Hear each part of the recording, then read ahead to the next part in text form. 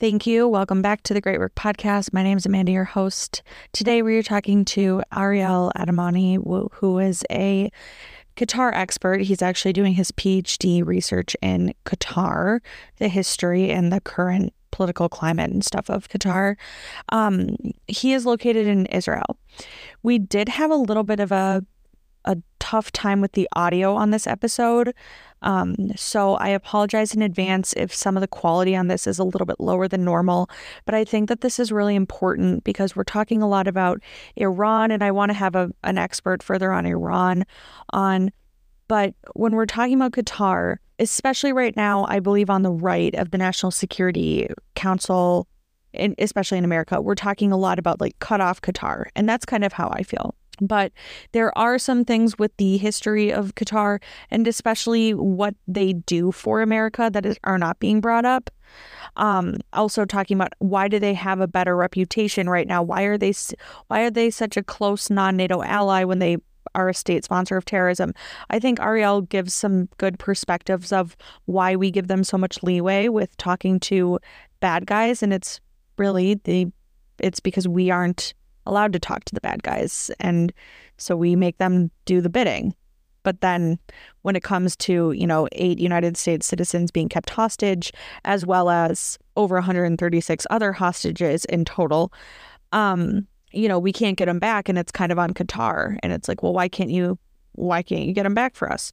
So I really hope that this episode helps you kind of understand the Qatar issue better. And without further ado, we'll go ahead and get into it. But before we do, be sure to like, comment, subscribe, rate me 5 stars, leave a review, please, especially on Apple Podcasts. I would really appreciate a review.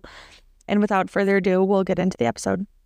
All right. Thank you for tuning in to the Great Work Podcast. Today we have Ariel, who is an expert in Qatar, all things Qatar. So I thought that this would be a fun episode to talk about. I mean, we're talking a lot about Hamas. We're talking a lot about Iran. We are not talking about Qatar, who's both kind of an ally and an adversary in this conflict. So, Ariel, do you want to explain a little bit about your background? First, thanks for having me. It's a great pleasure. I'm a PhD candidate in Israel, and not many in Israel research this country. Mainly they focus the Palestinians and the Egypt, and mainly the neighbors of Israel. And the Gulf in general, it's kind of neglected here. And this is why lately you can see more studies about Saudis or the UAE. Mainly when the Abraham Accords happened, a lot of citizens were intrigued by the states. But Qatar, let's say, didn't get the well-deserved cover, let's say, it needed.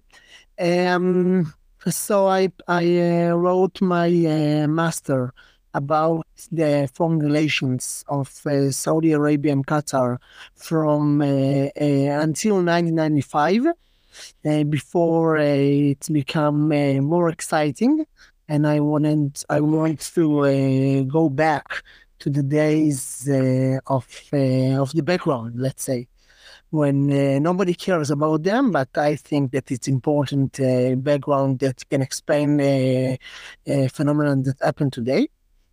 This was my master, my PhD that's right now underwriting, and I hope very soon be improved. Is about the religious identity of the state. Okay. And in Qatar, and actually in most of the Muslim countries, the religion is a topic that can be relevant to sport and to human rights and to sustainability and to politics and a lot of subjects.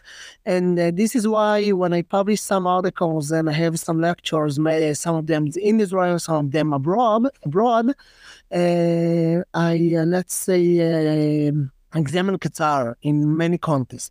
The context of relations of Israel in the 1917, in nowadays, the question of women rights, elections, and many domestic and foreign relations. Awesome. Well, thank you. Can you give, so you've studied Qatar at great length. Can you give like a quick, like 2-minute overview of like the briefest history of Qatar? Okay, it's a challenging question, but I'll try. Let's like that. It's a small country, we all know it. And let's say that between the royal houses of the Gulf, they are the youngest. They are Thani regime, they are Thani family.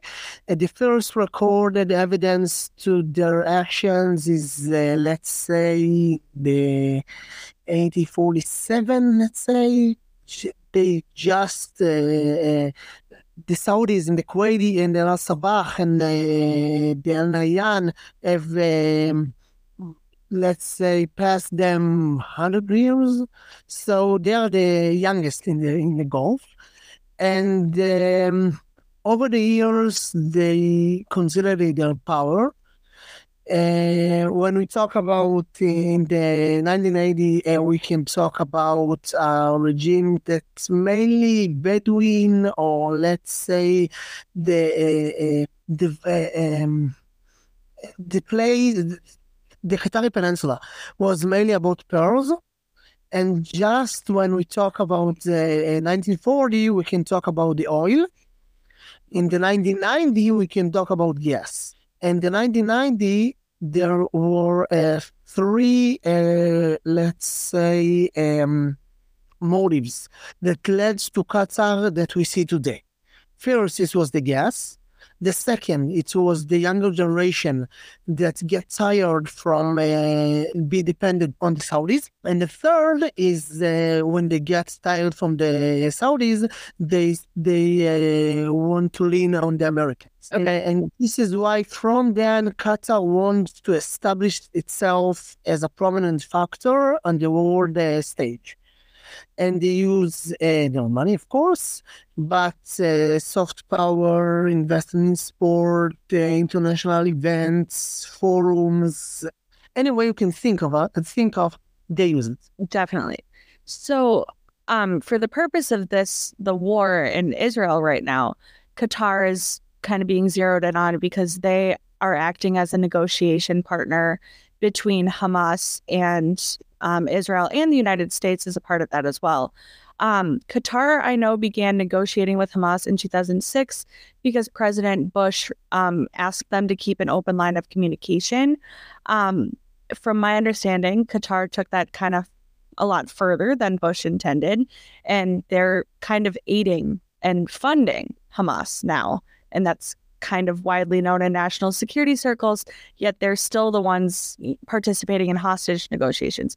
Can you talk a little bit about that? Did Qatar misinterpret what Bush said, in your opinion? Like, are they acting out of accordance with international law by funding a terror organization? Like, what are your thoughts? So I think that's the right point to start my answer is nowadays. The Qatari ambassador to the U.S., Marshall Thani, was very eager to, let's say, clean Qatar from the association with a murderous organization as Hamas. And this is why, mainly during this war, Qatar tried to highlight that it's not us, it's the U.S. that asked us to do so. And it's a MO that's familiar to Qatar because, indeed, the U.S. depend on Qatar to, let's say, conduct their dodgy business. And the mediation between Iran and the U.S. and the hostage deal before the war. The mediation with Venezuela. The Qatari mediation between Russia and Ukraine. So let's say it's a this is an MO that's very familiar to Doha to run the dodgy business of the U.S. But I can't say for certain that this was Bush fault or the U.S. fault. I mean, we have from 1999, we have, let's say, the Hamas leadership transfer from Jordan by the ask of King Abdullah II to Doha. And Doha allowed finance, Hamas. I think that's the fact that now they say Bush asked that, Washington asked us. It's merely an excuse. It's a way to try not to see as a state sponsor to terrorism. I don't think we can blame it all on Bush. Like Israel and like the US, and the state take the little what they gave, they asked them to conduct business with Hamas and try to present it. It's a carte blanche. We can talk with them because they asked. But I think the truth is that they took a very, very minor approval and take it to highest levels nobody intended. Okay. Yeah, definitely. So Qatar funds Hamas. They're also an overseer of some of the humanitarian aid that the United States opens up sanctions to Iran. Can you talk about how they act as the overseer of those funds? I know they use cryptocurrency. Like, what can you say about all that? The answer, I think, needs to consider the Islamic nature of the state. I mean, when you donate a zakat, what is called in Islamic term charity, you can donate it to organizations that operate in other places. One of the religious prominent scholars that Qatar hosted was Yusuf al-Qaradawi. He passed away just a while ago. And he was, let's say, the spiritual leader of the Muslim Brotherhood. And for that, Hamas itself also, it's very highly about it. And he decreed once that if you donate to this organization that fight about Palestine, etc., this is considered a religious benefit. Now, of course, it's not not all the Muslims think so. Many of them see Hamas as a murderous organization that cannot be seen as an Islamic one. But this is how, let's say, the Qatar regime can harness the Qatari population awareness. Just 2 weeks ago, it was a broadcast in Qatari television that tried to recruit money and to donation to send to Gaza. And we see it by Egypt mainly. They send planes with Qatari emblem and slogan, and actually every PR move you can think about. They sent directly to Gaza. They did so before the war. I mean, sometimes there was a special emissary, Muhammad Ali Mahdi, that were famous in Israel because they bring a money suitcase. In other cases, we can see that one of the let's say, Hamad bin Khalifa, the emir, the father emir of the current emir, visited Gaza in 2012.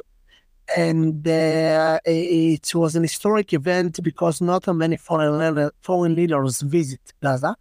And according to New York Times and other outlets, he donated, let's say, $480 million, and the amounts just get bigger every time.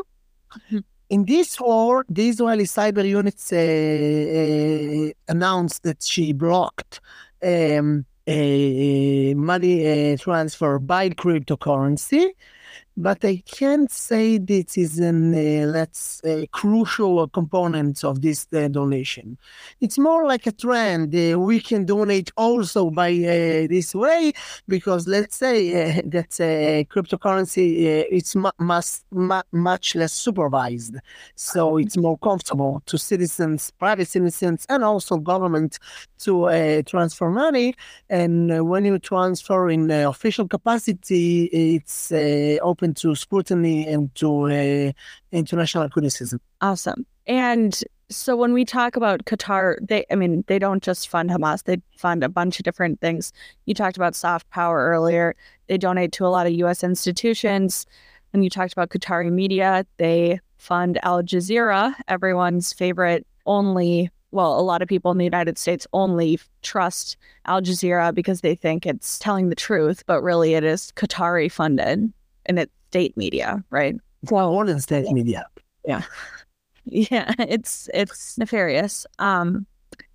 So they basically get all this money from oil. Oh, we've talked about the background on Qatar. Now I want to go kind of to your expertise about what should the United States make any policy changes regarding Qatar, and do you think that Israel should trust Qatar with hostage negotiations? Two really big questions, but I'd love to know what you think. I think that the two questions are connected. I mean, it's clear that Israel dependent on the U.S. in this war, and asked for its help and assistance against many fronts, the Houthis and the Hezbollah in the north. And this is why I think that we cannot separate Israel connections from the U.S. Desire, let's say, foreign policy. I think that both of the states need to address Qatar with cautions. I mean, to think that we can eliminate them from the equation is not possible. They are intertwined in so many aspects of the international community. There were calls a decade ago when the allegation that they support Jabhat al-Nusra, ISIS-like groups, terrorists in Mali, and God knows when, and God knows where. So there were calls to cut Qatar off completely. I can't see a situation when the U.S. can do so, because it affects, you mentioned before, the universities and the money donation. There are institutions, the business community. There are many places the Qatari cleverly infiltrated themselves and tried to be crucial components from the business community.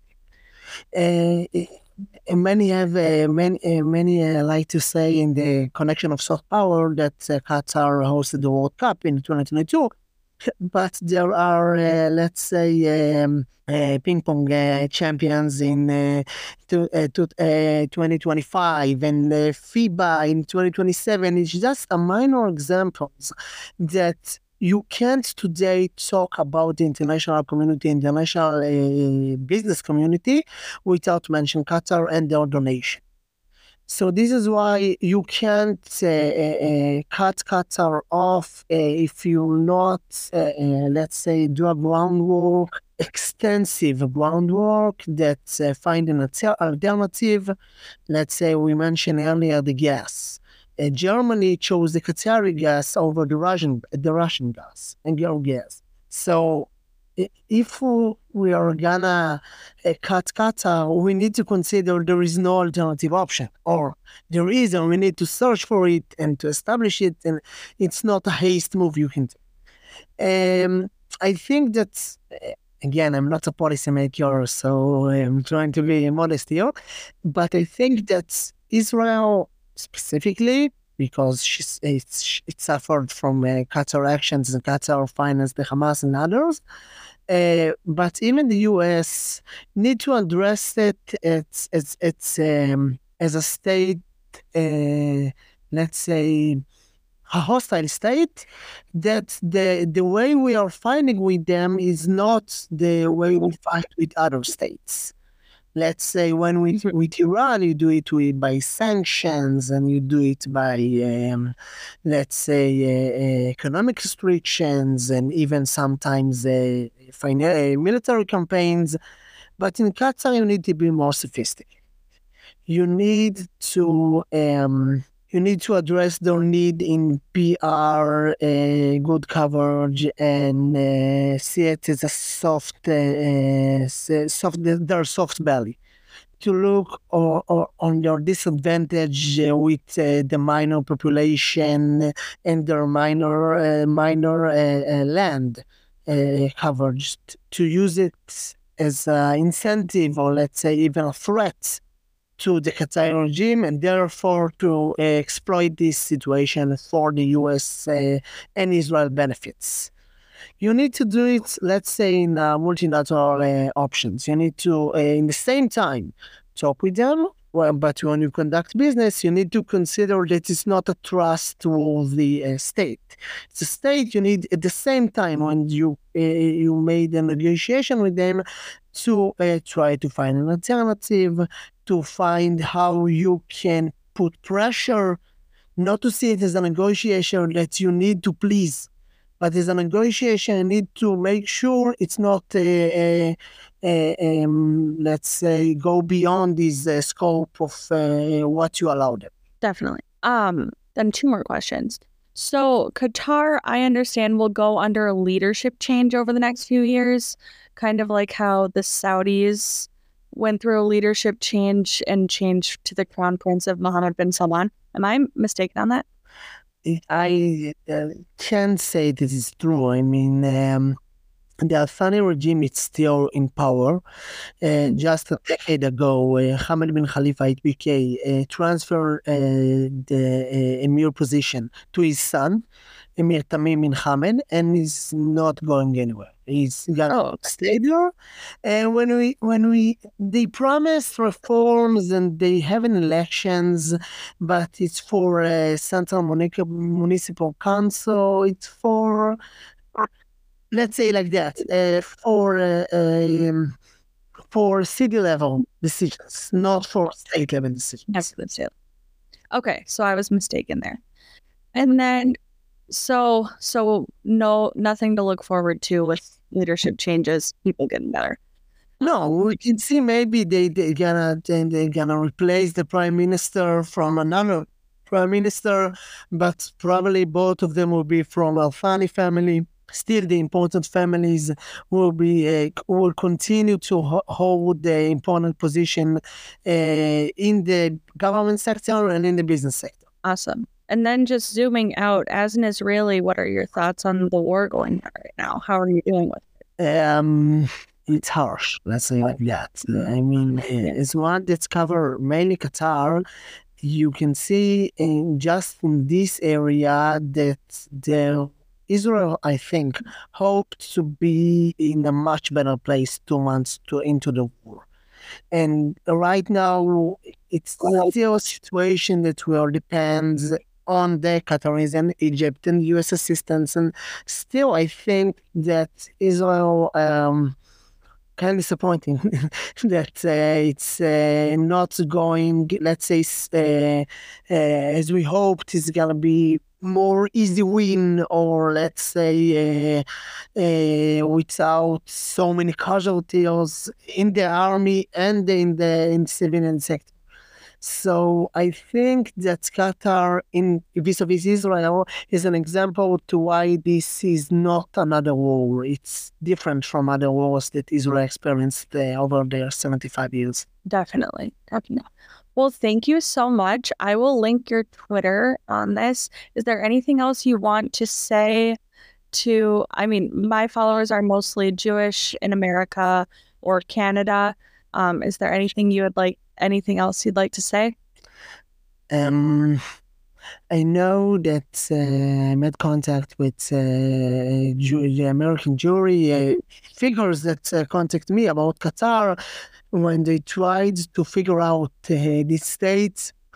I think that when you look at the state, you need to remember that the norms of Qatar, it's not the Western norms. It's a norms that can even sometimes exploit or take advantage of Western norms, or and let's say what we seem as a common sense to their benefit. So I think it's important to remember there's difference in state of mind. Between Qatar and U.S. general, U.S. jury, and also jury in the place you mentioned. And second, thank you for having me. Yeah, definitely. Well, thank you so much. I'll stop recording. All right. I hope that episode was really informative for you. Again, this is a perspective I don't hear on Qatar often. I either hear that Qatar is not really doing anything wrong, we can't expect much from them, or, we need to fully pull our base out. So I feel like Ariel gave a good in between, and the fact that he's Israeli, I also think, to be as moderate as I perceive him, I think that kind of speaks volumes. So again, I'm sorry for the shorter episode today, and I'm sorry about any audio issues if you experienced them on this. I know the sound quality isn't as great as I would like it to be, although I think I cleaned it up well. Again, please, if you like this episode, be sure to like, comment, subscribe, rate me 5 stars on Spotify, leave me a review on Apple, please, and have a great rest of your week. Thanks.